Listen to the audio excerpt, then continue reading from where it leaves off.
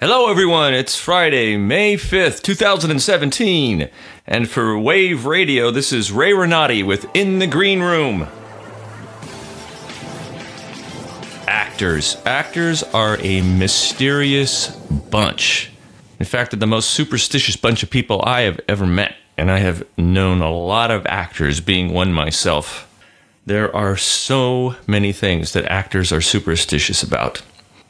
My favorite one is the absolute fear and terror that can enter the eyes of an actor who is normally jovial and happy and playful if someone in the theater dares to utter the word Macbeth. Why is that? And I'll tell you, the first time I did it, I think it was in the first play I was ever in, a professional play, many years ago. I said the word Macbeth. I didn't know about the superstition.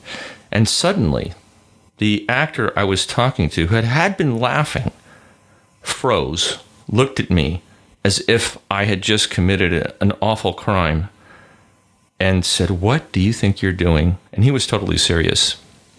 I had to go outside, run around the building 3 times, swear, say something awful, and then repeat a line from another Shakespeare play to remove the curse from our performance that night. And all the other actors in the show forced me to do this. It was the strangest thing I've ever experienced, and I have never done it again. Almost all actors adhere to this particular superstition. Why? Why is this so? There are so many theories about it. One of them says that during the first performance of Macbeth, the dreaded word, back in Shakespeare's time, the woman playing Lady Macbeth had a terrible accident on stage. But that's not possible because there were no women during Shakespeare's time acting on stage. So that can't be it. Another theory is that Shakespeare used real witches to help him write the play. There are scenes with witches in the play. And it may have happened that over time, people believed that these witches who were involved in the writing of this play somehow cursed the play. Also, there was a lot of violence in the play. And it could be that over the years, a lot of people were hurt during some of the sword fight scenes. Possible. Probably the real reason is that it was a very popular play for a long time. And so theaters who were about to go under would often put it on in the hopes that they would make enough money to not go out of business. And many of them still went out of business, and they blamed it on the play. I think that's the real reason why one never utters the word Macbeth backstage. Macbeth. Macbeth. So what do you say instead? I mean, sometimes you have to say something about Macbeth. I'm not sure why you would have to, but there are times when you might have to. So what you do is you say Mackers. In England, they use that a lot. Mackers, or the Bard's play. In the United States, usually what people say, what other actors say, is the Scottish play. So whenever you have to refer to Macbeth, you say the Scottish play, and everyone knows what you're talking about. And it happens a lot. Like if you said to an actor, have you seen anything recently? Oh yeah, I was over at Berkeley Rep last week and I went and saw the Scottish play. That's fine, see? But if he had said backstage before the performance, I was over at Berkeley Rep last week and I saw Macbeth. Ooh, big trouble. Big trouble for that guy. Time to undo the curse. Run around the building, whatever. Shame yourself. What are some other ones? Break a leg. You never tell an actor before performance, good luck. You just do not say it. You say break a leg. Is that insane or what? In fact, I myself adhere to this. If someone says good luck to me before I go on stage, I actually get nervous. I don't understand it. If they say break a leg, I feel good.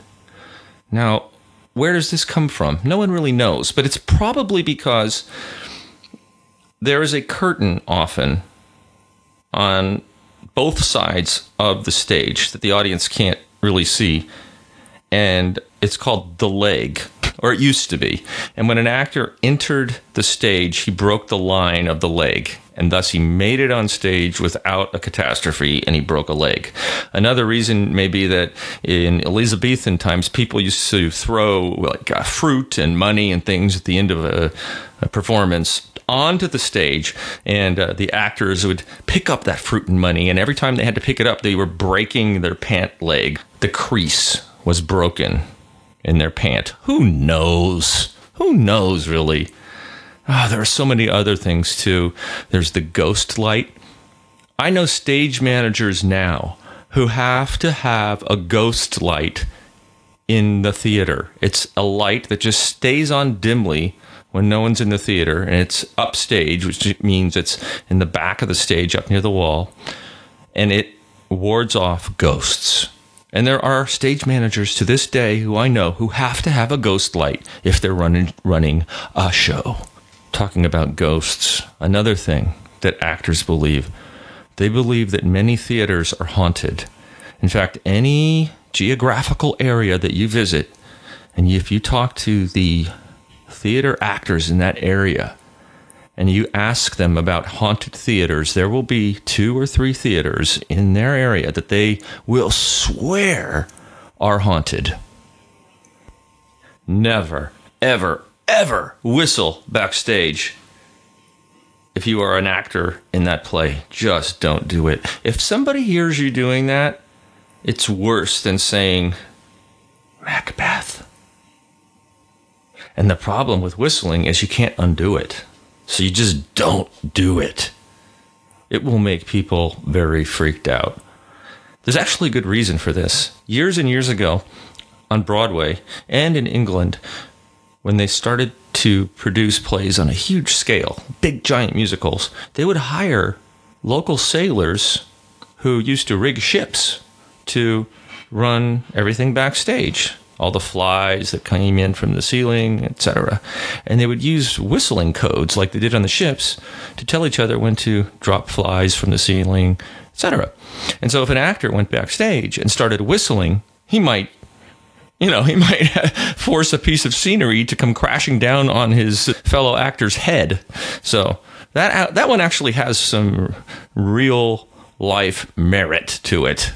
Anyway, those are just some of the superstitions that people who tread the boards have. There are so many other superstitions, but maybe that'll be part 2 of this podcast.